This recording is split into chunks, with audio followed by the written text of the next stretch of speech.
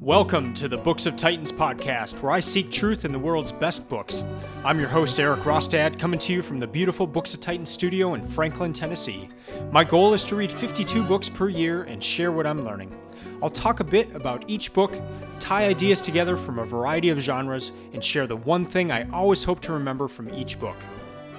Today we're going to cover the book Blood Meridian, or The Evening Redness in the West, by Cormac McCarthy.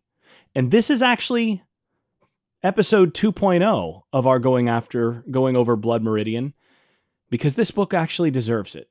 And we'll talk about why in just a moment. So Eric, take it away. Yeah, and one of the main reasons I wanted to have another discussion about this book is we both had a similar reaction the first reading, and that was that of disgust. And I know for myself, I couldn't look past the violence. And from what I've seen from other critics and other people who now love this book, they had a very similar reaction the first time. But also, as I've read it this second time and have noticed more in the book, it makes me think of our last episode we did together where we did a Q&A on the Bible. And one of the questions I asked you about was the Son of Man reference. And you said there are two ways to read the term Son of Man. The first is just a basic Jesus saying that he is a son of a man. But there's also another way where that Son of Man term refers back to Daniel. And if you take it from that, it is a whole different meaning and more complexity, and it opens up what Jesus is saying in that term, Son of Man. Similar to Blood Meridian here, where you can read through this book and you will come across terms that are odd. And for me, the first time I read this book, I just blew right through those. I just blew right past them. But this time I took a deeper look, and they actually mean something. And so, Jason, we were just briefly talking before, and you mentioned that this book should be read a certain way. Should you just kind of read through it quickly, or is this one where you do want to chew on it a little? Yeah, it's interesting because, I mean, I still am not a big fan of this book in the sense that it's not a book that's fun to read. No. It's not an enjoyable read. And so, you know, a lot of the complaints that I had the first time really haven't gone away, but, and just looking at what I'd said in our prior episode, I said, you know, the violence didn't bother me so much. And for whatever that says about me, maybe that's not the best thing. The violence didn't bother me so much as the gratuity of it. And it was, and just it became tiresome and kind of boring after a while, where you're just reading slaughter scene after slaughter scene and various things. And just the gratuity of it made it seem very empty to me.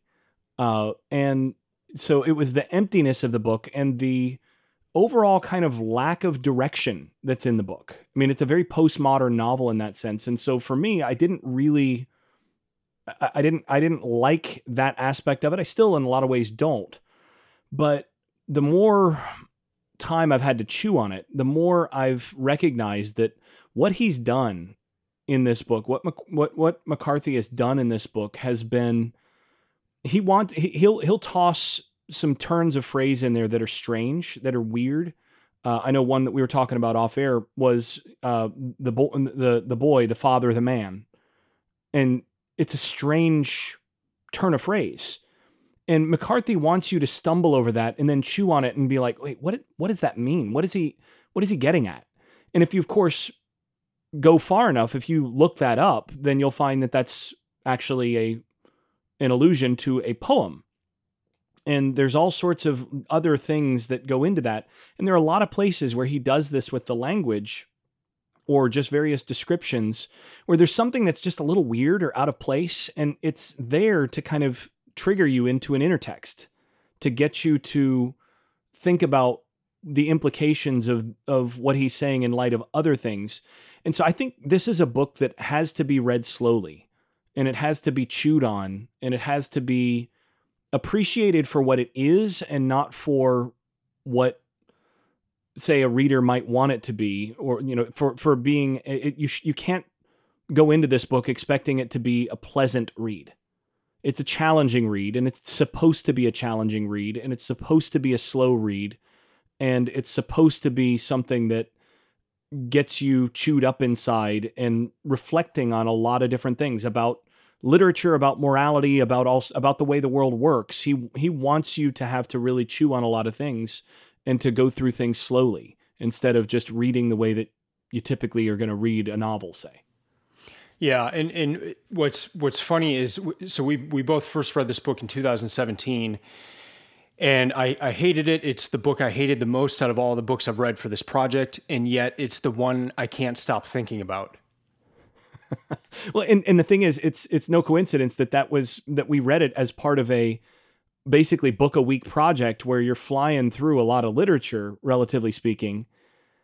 And yeah, we're not reading it very slowly and chewing on it over that time. And yeah, it's one of those books that sticks with you, and you have to chew on it a long time. And even if you don't go back and revisit it, there are things that you end up thinking about in it where you're like, when you're reading something else and you're like, oh yeah, that reminds me of, and then you're called to one of those illusions, and then you start reflecting on that. And I think there's a lot of those things. I mean, no more obvious than the figure of the Judge Holden in this book, who is very clearly alluding to several other, one in particular, very important figures in literary history, especially Milton's Satan, which we talked about on the last episode, but we definitely deserves more discussion on this one as well.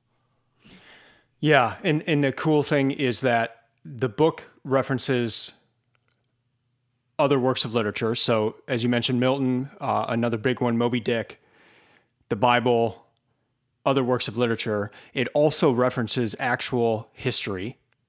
So Judge Holden was an actual man. The Glanton Gang was an actual gang that was tasked with getting scalps. And so it's in the character of Judge Holden. I mean, McCarthy didn't even change his name. That was the person's name, and probably made him a little scarier in terms of how he looked and all that. But he's described. I mean, the actual description in the book, written by a person who was fighting in the Glanton Gang, is very similar to what we see in Blood Meridian. So you've got he just turns it up to 11 in Blood Meridian, where he takes that description and then he sort of mythologizes it as opposed to otherwise. And actually, in a lot of ways, that's what this book is. And that's one of the reasons why it's so important to understand that the Glanton Gang is a historical gang, and that, he's building on a historical framework here. What he's doing is he's mythologizing history, and he's doing it in a very deliberate way. He's writing in a lot of respects. This book is the epic of the American West, of the Western frontier in the cowboy days, that sort of thing. He's writing basically the Iliad or Odyssey style epic of those days, but instead of glorifying those days and saying, "Oh man, look at the John Wayne cowboys and cowboys and Indians, how great is this?" He leans into the awfulness of all of that and says, "So let's understand that when we mythologize, we're making a moral universe." Right? We're establishing how these things, not only what happened in history, but how these things are in terms of value, how we should look at the world. And he flips things on their head. And by the time you're done with this book, you're like, man, that was not a time to live, and that was not a place to go. And man, nobody should be glorying in the cowboys and Indians days and, cowboys and all this. This is utter violence, and just this is not the way that human beings should treat one another. Mm-hmm. And he leans into that as a way of it's a subtle critique that's completely unsubtle of foundations of American society in a lot of ways. Mm-hmm. Well, in the other neat thing is that he, in referencing actual history, referencing literature, and he also references himself. McCarthy does. The book references itself, and that's one of the first things I wanted to talk about. And one I guess connection point that stuck out to me, and I just wanted to dig into it a little bit and see if we can kind of find more there. And one occurs at the very beginning of the book, and the other occurs towards the very end of the book. And the first is when the kid first encounters the judge, and he encounters him at kind of a revival or where there's a reverend speaking to a rough crowd. And the judge comes up and says this: "Ladies and gentlemen, I feel it is my duty to inform you that the man holding this revival is an impostor. He holds no papers of divinity from any institution, recognized or improvised. He is altogether devoid of the least qualification to the office he has usurped, and has only committed to memory a few passages from the good book for the purpose of lending to his fraudulent sermons some faint flavor of the piety he despises. In truth, the gentleman standing here before you, posing as a minister of the Lord, is not only totally illiterate, but is also wanted by the law in the states of Tennessee, Kentucky, Mississippi, and Arkansas." And then he goes on, he says, on a variety of charges, the most recent of which involved a girl of 11 years, I said 11, who had come to him in trust and whom he was surprised in the act of violating while actually clothed in the livery of his God, end quote. So here the judge comes in and just says all this stuff about the minister, and then a few pages later we find out that the judge has never seen this reverend, and he just made all that up. But he made it up, and the people who are at this meeting get so upset that the implication is that this man is probably killed. And so that's the first we see of the judge, and it's the first we see of this preacher. But the terms here: he's standing before you, posing as a minister of the Lord, is not only totally illiterate, but is also wanted by the law in the states of Tennessee, Kentucky, Mississippi, and Arkansas. That's the story at the beginning. Now if we jump towards the end, this is a description of the kid later on. He traveled about from place to place. He did not avoid the company of other men. He was treated with a certain deference as one who had got onto terms with life beyond what his years could account for. By now he'd come by a horse and a revolver, the rudiments of an outfit. He worked at different trades. He had a Bible that he'd found at the mining camps, and he carried this book with him, no word of which he could read. In his dark and frugal clothes, some took him for some sort of a preacher, but he was no witness to them, neither of things at hand nor things to come. He, least of any man. End quote. So it's interesting because there's a lot of connection points here. You've got a traveling minister at the beginning, and then you've got the kid almost pretending to be a traveling minister. He carries with him a Bible, but he can't even read it. So what does all this mean? And I think you're supposed to grapple with it in that sense, and I think you're supposed to make that connection, because there's a lot of these types of examples in the book where there's two stories that are somewhat similar, and then you look at them and they inform each other. So that's one of the stories. I want to even go further with this story and get into a second point and a question that I have for you, Jason, and it's this: who did the judge kill at the end of the book? So we're getting right into spoilers here. Yeah, that's a good question. And I still am not certain that at the answer to that. I don't know if you have a specific idea there. I'm not. I don't have a definitive answer that I'm willing to put out there. So, what are your thoughts on this? Well, most of what you read, so Harold Bloom has an introduction to some of the versions of Blood Meridian, and he's a famous critic, and is closely tied with Blood Meridian just because he had trouble. He could not get through the book the first 2 times, and then he eventually saw in it something that really struck him. And he's convinced the kid is killed at the end. The first time I read it, I also made that same assumption. As I did a little searching, though, that's not the assumption of everyone. And when I went back to read it closer, it never says that the kid is actually killed.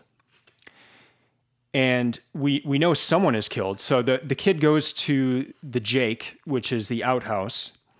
And when he gets in there, the judge is in there, and the judge kind of envelops him in a hug. And then the next thing we know, there's people who also want to go into the outhouse, and someone says, I wouldn't go in there. And they look in, and somebody looks in and he says, good God Almighty. So whatever took place in there is so wretched that Cormac McCarthy doesn't even tell us what happened. We have to imagine what happened. And so the assumption is the kid's the last person to go in there. So the kid must have been the one that was brutally murdered, and he was murdered by the judge because that's the last person that he saw. And that's in the episode I did last week. That's the version that I went forward with. And then I also explained it that the reason the judge killed him is because to the judge, God was war. And so if God is war, there's no room for mercy. And you had some examples in the book where the kid showed mercy to some people, often in kind of a twisted way. But so that if you take that reasoning, the judge killed the kid because he couldn't stand this mercy. And if God is war, there can't be mercy. And so you've got to get rid of any form of mercy. And that kind of makes sense.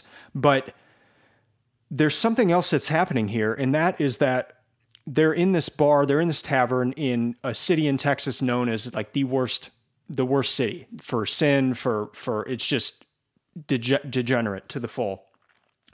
And there is in this tavern that night a bear, and there's a little girl with the bear. So the little girl is kind of it's her bear, it's a show bear, that kind of thing. And someone shoots the bear and kills the bear. And this little girl is just distraught. And a few pages after that, there is a statement that the little girl is missing. They can't find the little girl. And if we look back to other parts in the book, we know that the judge will often take little kids and kill them. And so the judge is known for killing kids. So now we've got, if instead of the kid being killed, it's the little girl, who killed the little girl? Was it the judge? And he had reason, that's who he had killed in the other parts of the book. Or was it the kid? And the reason I say, was it the kid, is what we just read about the preacher at the beginning. And so the judge accuses that preacher at the beginning on a variety of charges, the most recent of which involved a girl of 11 years, I said 11, who had come to him in trust and whom he was surprised in the act of violating while actually clothed in the livery of his God. The other thing he said about this preacher, which and again, these were all lies, is that he was totally illiterate. When we see the kid in that part that I read, he is illiterate, but he carries the Bible with him. So he's got a Bible, he can't read it. And then the other part is he's wanted by the law in the states of Tennessee, Kentucky, Mississippi, and Arkansas. The kid had done things in a lot of the states on his way to Texas that probably would have been to where he would be wanted by the law. So I think there's a connection point where in that story at the beginning, we're almost finding out about what the kid is actually like. And then that statement of the little girl at the beginning, what if you took that to mean that the kid, that's what the kid ended up doing, and the kid was the one that killed the little girl?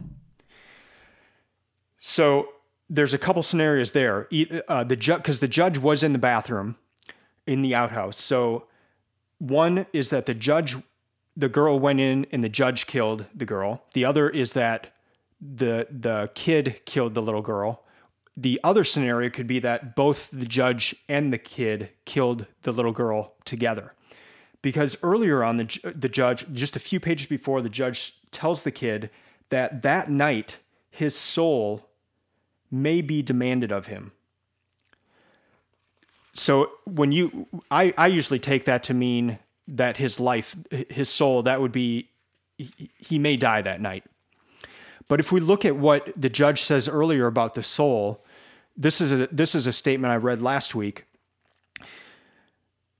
There's a flawed place in the fabric of your heart. This is the judge talking to the kid earlier. There's a flawed place in the fabric of your heart. Do you think I could not know? You alone were mutinous. You alone reserved in your soul some corner of clemency for the heathen. So what if he's referring to that part of the soul? You alone reserved in your soul some corner of clemency for the heathen. And so when he says your soul is required of you, what if that, the reason the judge did not like the kid is because he had that part of his soul that had mercy. If the kid was the one that killed the little girl, that's the end of that mercy, because he killed innocence. I'm gonna step in here for a second. I'm not sure that actually is necessary there, because if you look at what the kid has done in the past, his examples of showing mercy are themselves controversial in the sense of he refuses to kill, say, other members of the Glanton gang who are maimed, who are really badly injured, right? Mm-hmm. He helps them with their wounds. And that's the thing that sort of sets him apart, and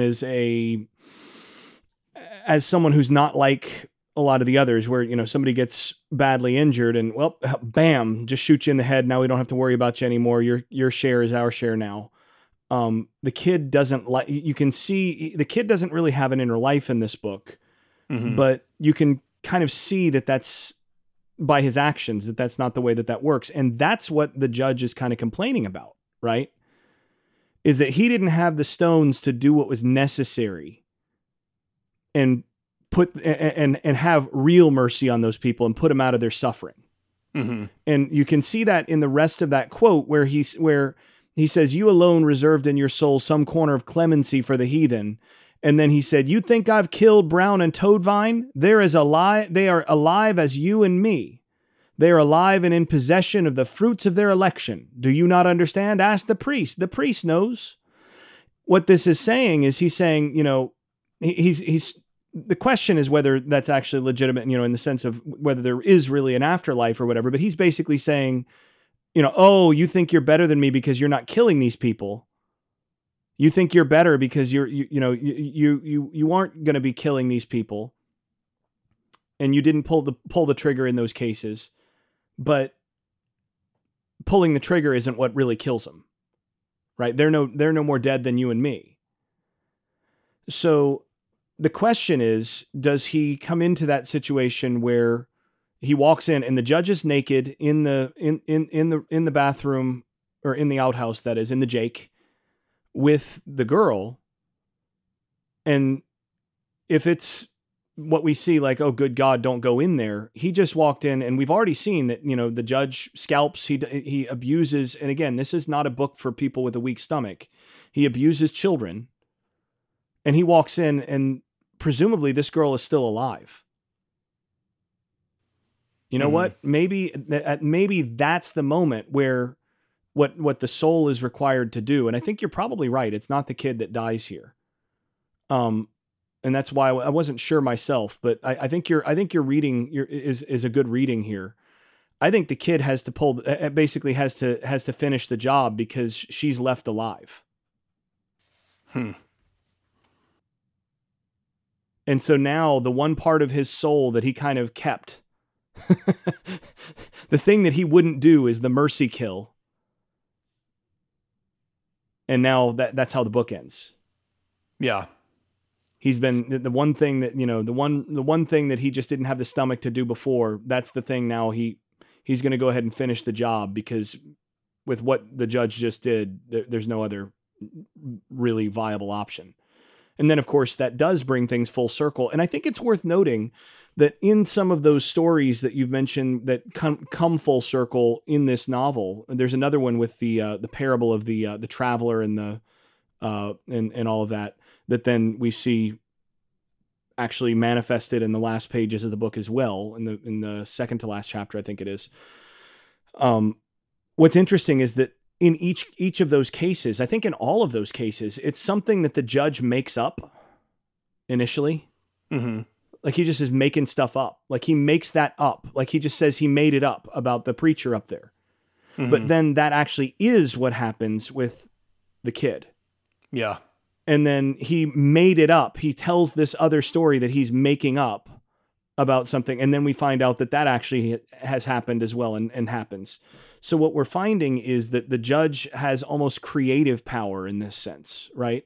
That what he's declaring is actually happening. Yeah. So I think there's another indication of sort of how that's all working together in this novel. Well, and the brilliant thing of it is in either of the two scenarios we just mentioned of the judge killing the kid or the judge/kid killing the girl, the judge wins. The judge is always going to win in this book. Yeah, because he's dancing at the end. So he's dancing, he's fiddling, and he says he will never die. He never sleeps. He will never die. So if he has killed the kid, and that's the version that you take, and it's because the kid showed mercy and he had to get rid of mercy, then he won in the diabolical sense. But if he got the kid to kill that last vestige of his soul, he won because he conquered the kid, even though the kid still lives. And one other reason people picked up on that the kid was not the one that was killed is when the other people come up to the Jake, it said there's a third man was standing there urinating into the mud. Is someone in there? The first man said. The man who was relieving himself did not look up. I wouldn't go in there if I was you, he said. And they said that third man was likely the kid, because nowhere in the book does the judge make a grammatical error. The judge is a diabolical Renaissance man.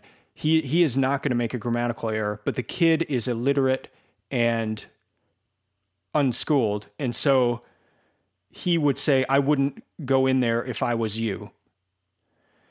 So they're saying, and that's after the murder has taken place, and so that's one way you can read that, and it's left very wide open, and I think for that reason. But so on the one hand, the judge wins in either scenario. However, on the other hand, depending on who is killed at the end, that changes the entire book as you look back at it. It's almost like when I was a kid. Did you ever read those Choose Your Own Adventure books? Yeah. I read a couple of them. It's kind of like the flip of that, whereas you choose your own ending in a way, and depending on the ending, that's what determines how you read the remainder of the book, or how you look back through the rest of the book. Yeah, I think that's basically right. I mean, I do want to get into a little bit of what this is doing in terms of Judge Holden, and I think it's interesting that if we look at this last paragraph, the last lines of the book, right? His feet are light and nimble. He never sleeps. He says that he will never die. He dances in light and in shadow, and he is a great favorite. He never sleeps, the judge. He is dancing. He says that he will never die. And I think that, obviously he chooses this figure of the judge from the Glanton gang, from the historical story. But I think in the choice to call him the judge, as opposed to just Holden or Judge Holden, to call him the judge throughout the book, I think he's signaling something about this figure that is really important. And we would be we would be remiss if we did not talk about the allusion, the obvious allusion to Satan in Paradise Lost, from Milton, where there's the whole scene where the Glanton gang is about to be overwhelmed by their enemies, and all of a sudden there's Judge Holden, and he tells everybody to go to this place of volcanic ash and rock, to the open mouth of a volcano, and then to use the various chemicals along with their own urine, which includes one of the great lines from this book, one of my favorite lines. He was crying out to us to piss, man, piss for your very souls, right? So you've got that, but they do this in order to make gunpowder. And there's this whole thing about making gunpowder from the earth and all of this that is a clear allusion to Milton's Satan doing the same thing. So this is lining up Judge Holden in the position of Satan. But one of the things that's different about this book as compared to, say, Paradise Lost, in Paradise Lost, Satan is a charismatic, super interesting, too interesting of a figure. But Satan is still Satan and is still standing against God. In this novel, you have the judge, who is by far the most memorable. I mean, every other character kind of fades into the background. This novel is about the judge.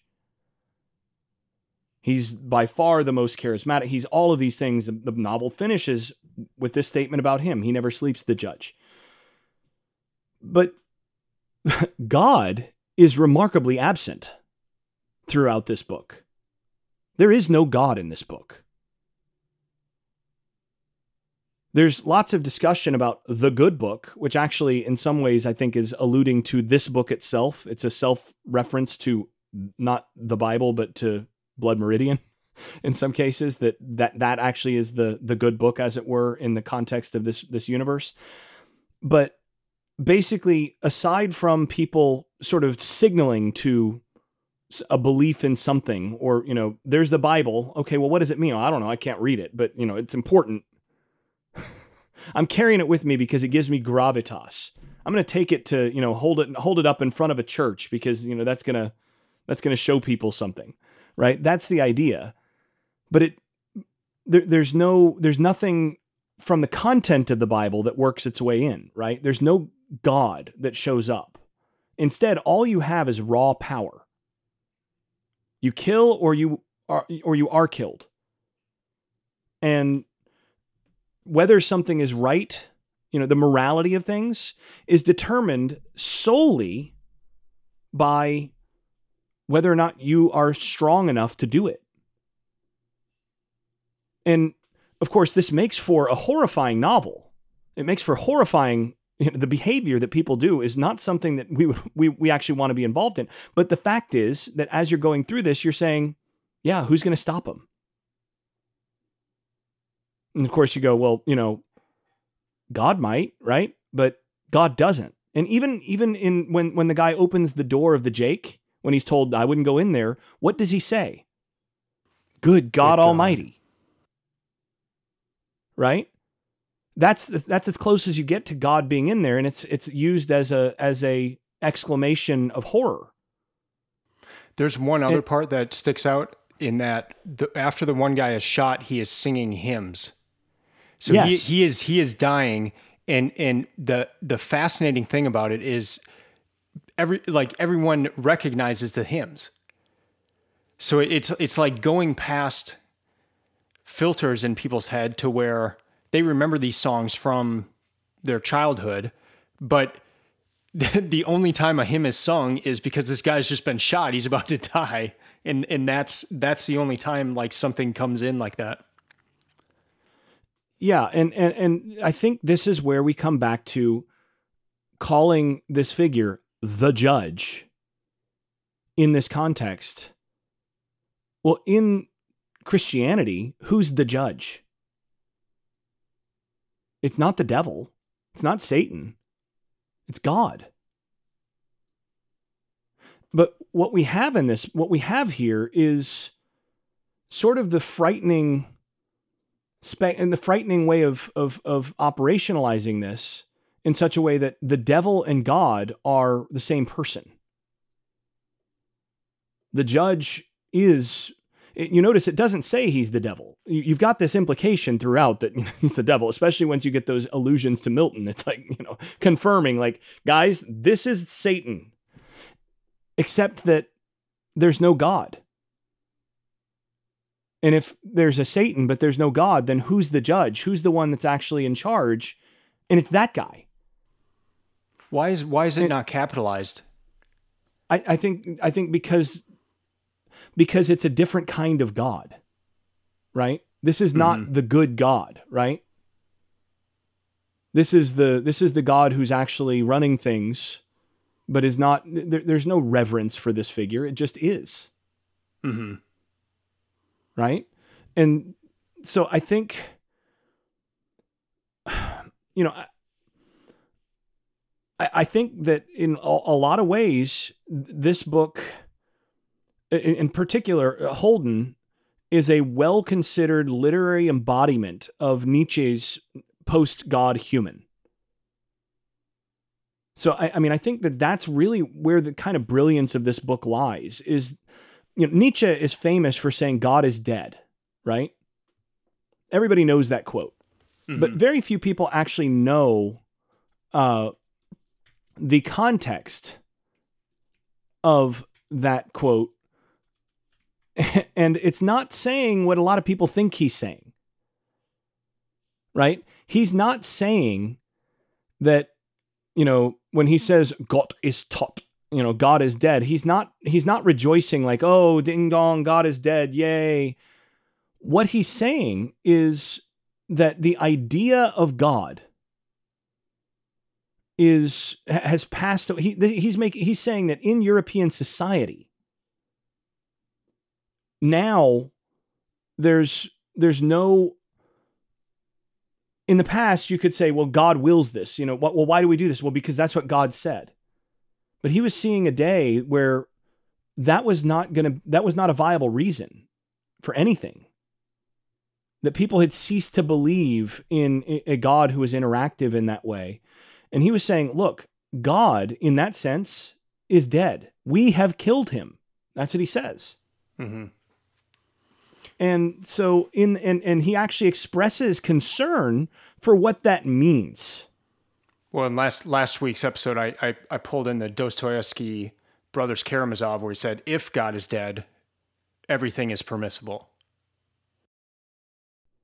Right. And so this is, basically the question is, how are we going to deal with that whole, and he says, the way, even with God being dead, even once people, once the philosophers realize that there is no God, that's the basic idea.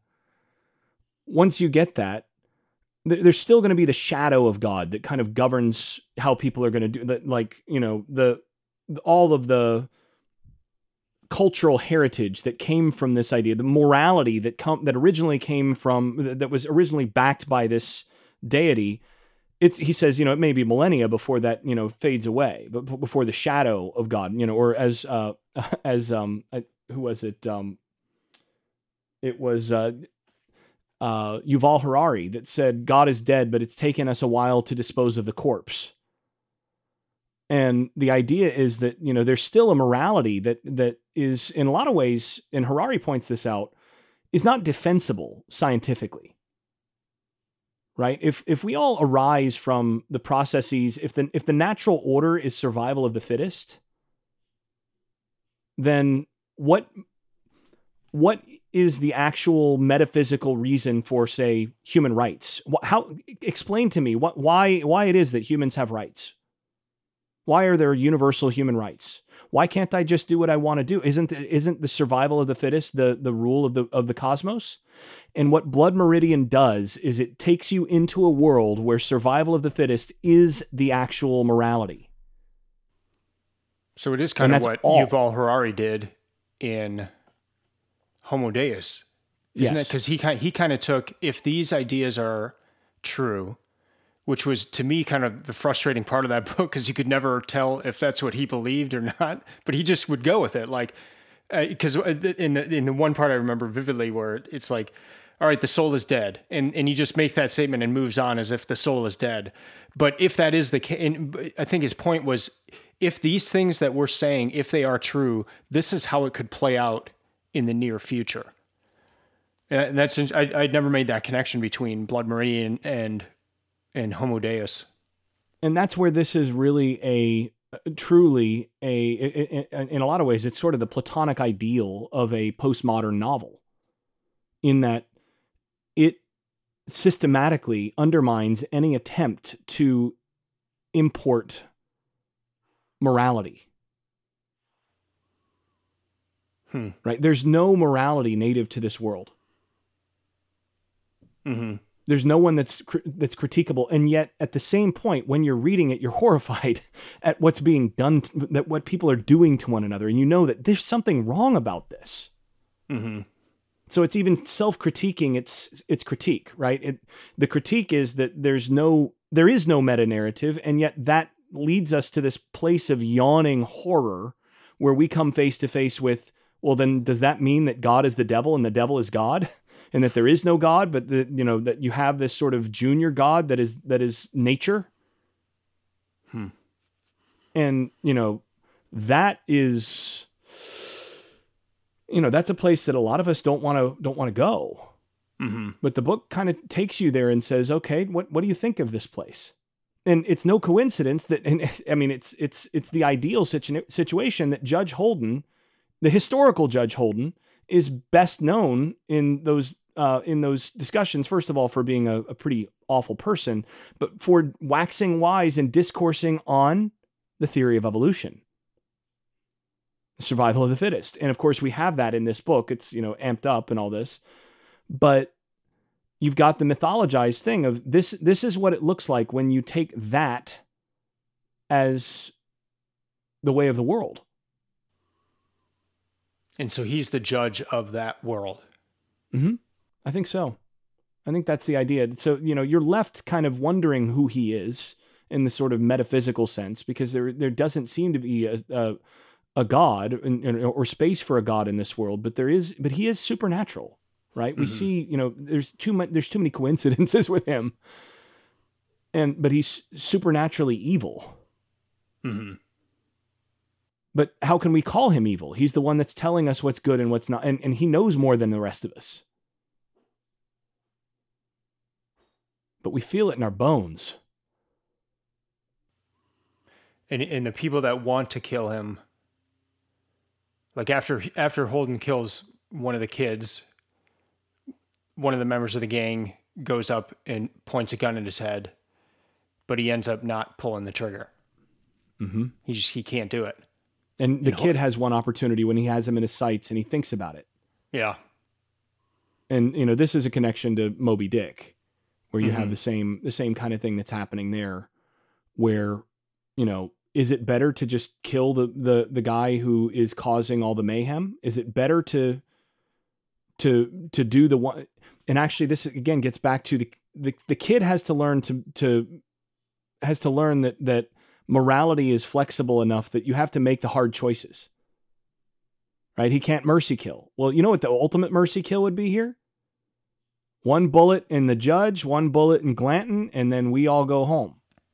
Mm-hmm. And all these Native Americans get to keep their scalps, and all these children get to live longer and all that. But, are you willing to pull the trigger on the monster? Or do you hesitate because, that would be killing? So is that the point where the judge wins, when the kid has him in his sights with the gun and he doesn't pull the trigger?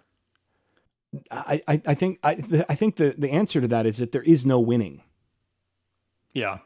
Well, the judge is going to win either way. I think that's the point. Either way, you're made into a killer.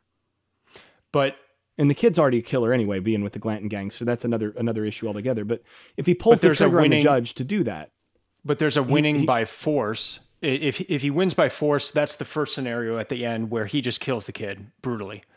The winning by persuasion, the winning by something else is the kid actually partaking in the murder of the little girl. So I think that's where I'm making a distinction of winning, because the first one is just the point. Oh yeah. Right? Either way, but one is a power thing where the judge overpowers by killing. The second is the kid succumbs to it. But I think the question is either way, are you succumbing to it? It's the thing of like, I want you to kill me. Go ahead, do it. Mm-hmm. Please. Because if you do, I win. And then if you don't, I'm going to do something so horrible that you're going to have to do something just as bad, just so that you have to clean up the mess that I'm making. So how does the Either judge way, win? he wins. How does the judge win if the kid kills him? Well, I think because he turns the kid into a...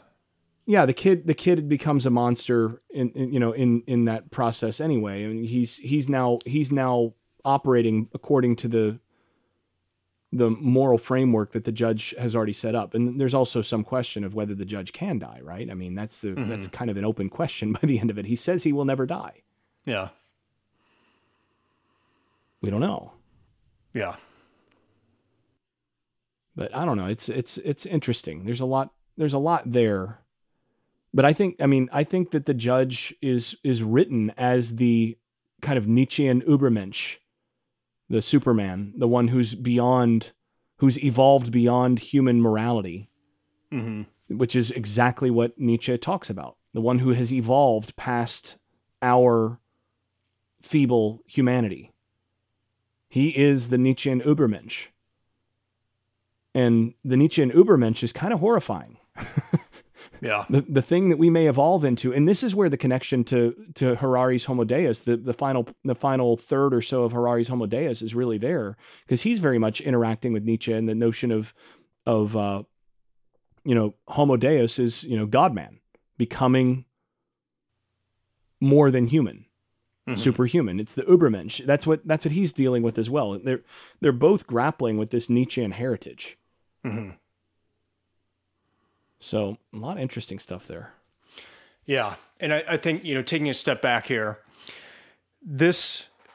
my second reading of this book was a completely different experience than the first. The first, I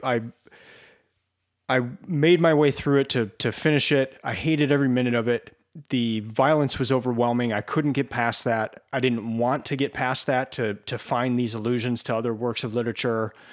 But the second time through, I was desensitized to that violence to where I was more interested in the writing, what was going on. I was questioning things this time. Why did he just use that phrase? And then when you look into it and see and how it's alluding to other works of literature, how it's alluding to itself, and how it's even alluding to actual historic occurrences and people, it just adds all these elements. And then when you look at the ending, the thing with seeing potential different endings really, I guess, created a new sense for the book as well for me, where, I mean, if you think that the kid is the one killed, then here's how all these things make sense. If you think it's the little girl that got killed, well, it takes all these other parts of the book and kind of gives evidence for that. And so you're just kind of left like spinning your wheels, like what did take place? And it's one of those where you can't get it out of your head, and it becomes a really interesting book in that sense. And I guess you see what McCarthy was doing, and it's a really brilliant book in that sense then. And it just makes it interesting to keep kind of digging further. Yeah, and I would say in a lot of respects, it's a brilliant book, but not a good book. What do you mean? So what I mean is in the sense of, it's not a book that's we've talked about this multiple times, so I don't want to belabor it, but it's not a book that's pleasant to read. So it's not a good book in that sense. It's not it's not a good book in the sense of like what's happening in it is good. Mm-hmm. Right? It's like it wants you to understand that it's not good. And that the world is not good. Right? That's the critique, is like, this is the world. And by using actual, by writing a mythology of actual events, this ends up being a critique not only of the world of the fictional novel, but it's designed to bleed over into this world, right? This is the world that we live in. Mm-hmm. And this is a mythology of our world, right? Yeah. And this is how things actually are. And this world is really messed up. Mm-hmm. Yeah, there's no good guys. There's no end point to where people are getting better, or it's not the hero's journey. It's not the kid learning things and growing as a person. He becomes a man. He goes from a kid to being a man, but with no change. What's happened? Yeah, with no change. And that's the thing about this book, is that, again, it's a postmodern novel in that sense. And this is one of the things that drives me crazy about it, and it's one of the reasons I didn't enjoy it the first time, is that it doesn't have a linear narrative in the sense of there's no development, there's no telos. There's no place it's going. Mm-hmm. And actually, that's the point. Yeah. Right? This is, again, very Nietzschean. It's actually very ecclesiastic, very much Ecclesiastes in that sense of, generation comes and generation goes, but the earth remains forever. You can coat the desert sands with blood, and guess what? In a generation or two, no one will remember you. Well, not even that. Like in the book, he says that there's one massacre that takes place, and the next morning there's very little trace of it because the wind and the sand, and it's just been covered over. It's the next morning, Yeah, no one will remember. Those people are ephemeral. They don't matter. And no one matters, it turns out. And since no one matters, then what? Nothing matters. No one matters, because it's all ephemeral. It's all chasing the wind. There's no morality. There's nothing to hold on to. And so if you have any development, if you have any learning, if you have any stepping forward, it undermines that. But this is basically wanting you to get to the end of it in frustration and being like, but what's the point? And he wants you to go, yeah, okay, yeah, exactly. Yeah. And that's the brilliance of it. Mm-hmm. So in that sense, it's a brilliant book. You might even call it a great book, but it's not a good book. Mm-hmm. It's like Schindler's List. It is not pleasurable watching that movie. But there's some, even really though that important... movie has a more redeeming end, at least, right? You get to the end and you're like, well, there's something good that came out of this, even though most of, there's some horrors here. Mm-hmm. Think about Schindler's List, but you cut out the last 15 minutes. Yeah. Yeah. Yeah. Well, on that note, we should probably end. Maybe we should release this around Christmas to just add to the joy of the season. Well, and I want to do a little bit, you usually have your one thing these days. I mean, since I've been participating in all of this, or since I've not been able to participate lately, as I've been working on my own books, one of which is coming out in March, April, and another one should be done here soon. And it will be on my next year's reading list. Yeah. So aside from, with that, I've not been as much of a co-host as I had been when we first started this, and you've really developed this podcast and you've got your whole rhythm here. So how about we take the last 3 or 4 minutes and you go through your usual one thing and, your usual end, and I will just take a step back and I want to listen to your discussion there. Okay. And maybe you do a one thing as well. But so last week, when I covered Blood Meridian, my one thing was the ending and how if Judge Holden's view that God is war, you can't have mercy. And if the kid was merciful, the kid has to be eliminated. And so it all tied in to my reading of the book in the sense that the kid is the one that got killed. And so that one thing got challenged this past week because for that episode, I didn't want to look at much online. I just wanted to share what I had come across in the book. But this past week, I looked more at what other people were saying about the book. I listened to the Yale lectures about the book, which we'll have in the show notes. So I did a little more research, and just to even see that there were other interpretations of the end of the book. That's my new one thing, because it flipped everything around. Because I thought I kind of had, to some degree, the storyline mapped out. Because if the kid is killed because he's merciful, okay, well, here's the parts where he's merciful, and then that's why he's killed. But if the kid partook in the murder of the little girl, either with the judge or by himself, well, that changes how I read the book. So now I've got to go back through the book and, oh, okay, well, the judge was talking about the soul in this part, and then he said, your soul may be taken, or it may be demanded of you tonight. Did he actually mean his life, or did he mean something that he would kill the soul, but the kid would still be alive, the man at that point?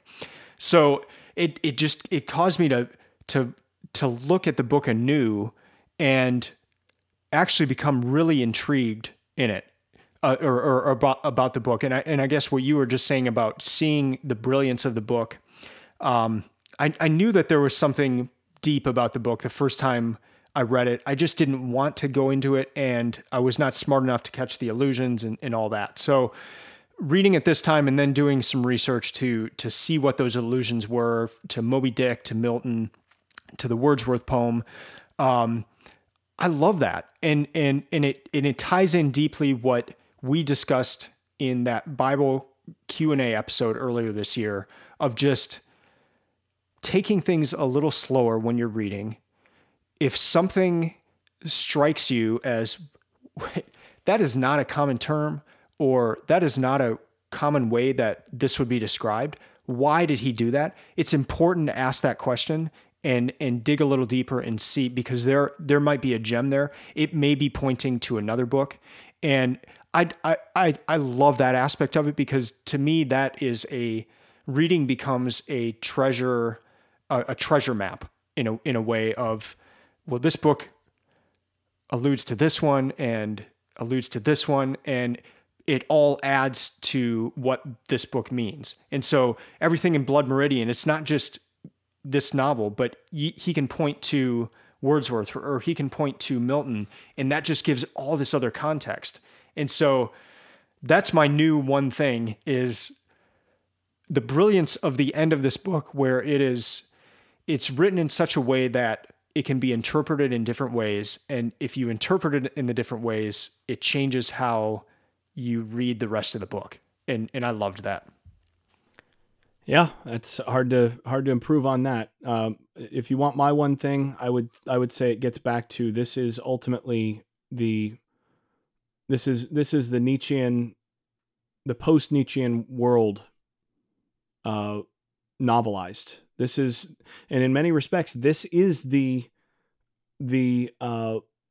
moral framework, the moral universe that we are increasingly living in our culture, where there is less and less that is easily agreed upon in terms of shared culture and religious framework and all of those other things. And ultimately, once you're in that situation, all that's really left is power. And that was Nietzsche's point. And that's what you get from the judge, as he says, it makes no difference what men think of war. War endures. As well might ask men what they think of stone. War was always here. Before man was, war waited for him. The ultimate trade awaiting its ultimate practitioner. That is the way it was and will be. That way and not some other way. And so ultimately, conflict, the effort to overcome one another, for the fitter to survive. That's ultimately the framework that you're left with. And in that framework, this is the kind of the world of this novel is the kind of world that you wind up with. And that's I think important food for thought. That leaves us with something to go, given that most of us probably don't have the stomach for that world, there might be something that's telling us.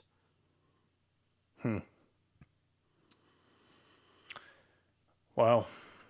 Well, I'm glad I reread it. Didn't want to, but I'm glad I did, and it was eye-opening to me to have such different experiences reading it the first time and this time. All right, that's going to do it for this episode. Thank you for listening. I'd love to hear from you. You can email me at eric@booksoftitans.com. I would love to hear what you thought about Blood Meridian. Did you hate it? Were you able to get through it the first time you read it? Did it take you a few times? What did you think about the end? Did you think the kid was the one that got killed? Maybe the little girl who killed who at the end?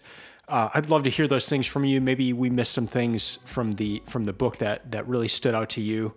I'm really trying to get to know this book better, so I'd love to hear from you on that. You can contact me at that email address or on social media, where on Instagram or Twitter you can find Books of Titans at Books of Titans.